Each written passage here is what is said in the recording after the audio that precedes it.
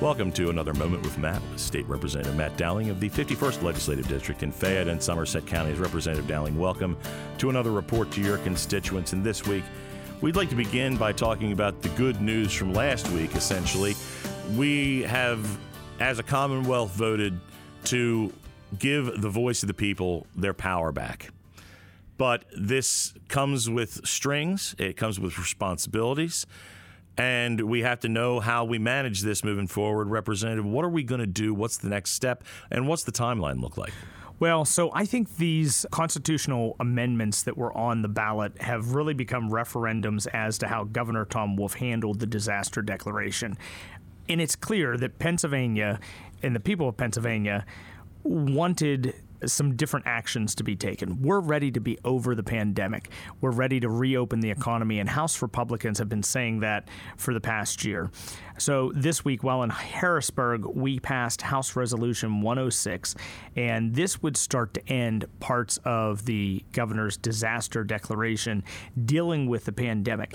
Also important to note that we are under multiple disaster declarations. We're still under one that I believe has been renewed 14 times for the opioid epidemic we have in Pennsylvania, and we really haven't seen that epidemic get any better. So we have to look at how we're going to start to rein in some of the power that the governor has taken through the use of disaster declarations. The people have put us in that position, and as I said, we've already started to move out of the State Government Committee House Resolution 106 that would look at that disaster declaration for the pandemic. What is important to note, though, is that we have foregone a number of restrictions that we had prior to the pandemic, and some of those are not bad. We've deregulated things that maybe we should have done a long time ago, and ending the disaster declaration may end those expungement of regulation. So we have to be careful in the way that we kind of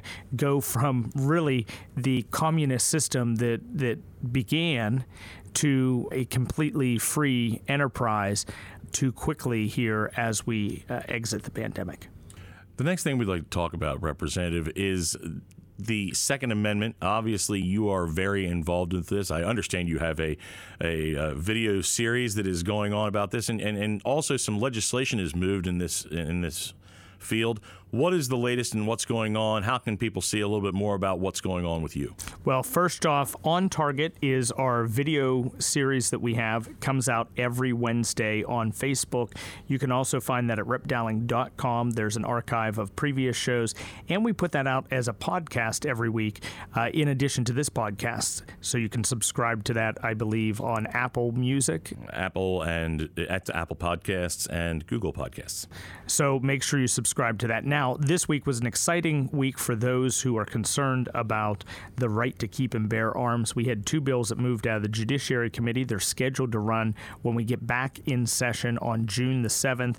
The first one is constitutional carry, and that would eliminate the need for a permit to be able to conceal carry within Pennsylvania. There's actually a second level to that bill, which allows you to still get a permit, so that the states that we have reciprocal agreements with, you'll still be able to take a firearm in there. That's Representative Bernstein's bill, and one that I was happy to be able to vote affirmatively on in the committee.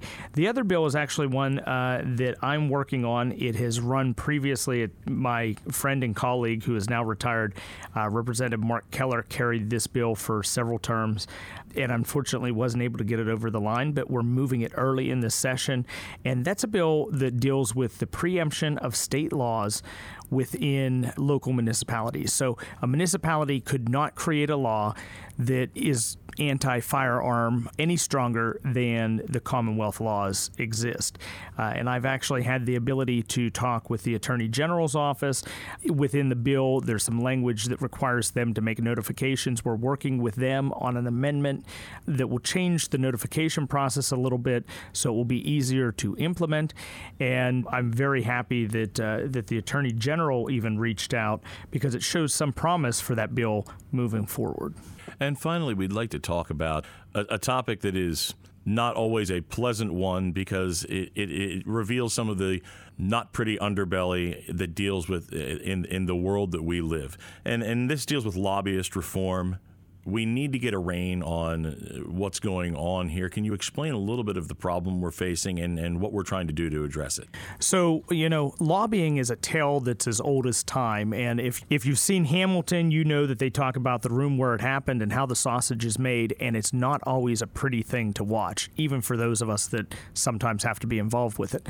Now, I don't want to say that lobbyists are bad people. They definitely provide issues to us that need to be addressed. But what's important is we want to take up not their solutions necessarily, but the solutions that are best for the people that we serve.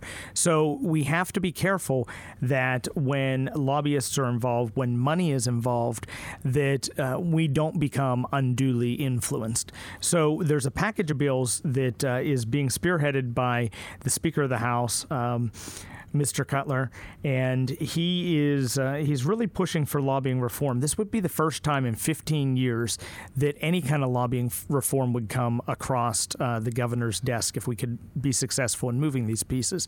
Now, I have a small piece that deals with the training and implementation on an annual basis that lobbyists would have to go through, but there's a lot more that we're dealing with in the overall package. Things like, should someone who runs a campaign also be able to then turn around and take money from someone else to lobby the same people that they just got elected? There's a lot of questions in there. A lot of things are in flux, but at the same time, we're trying to put together a group of bills that we can actually get passed through the 203 members of the House. The most important thing to remember, though, is that the voice of the people needs to be the most important voice in the ears of the lawmakers, and that's what we're trying to do. This has been another Moment with Matt. Please tune in for more on PA House Podcasts.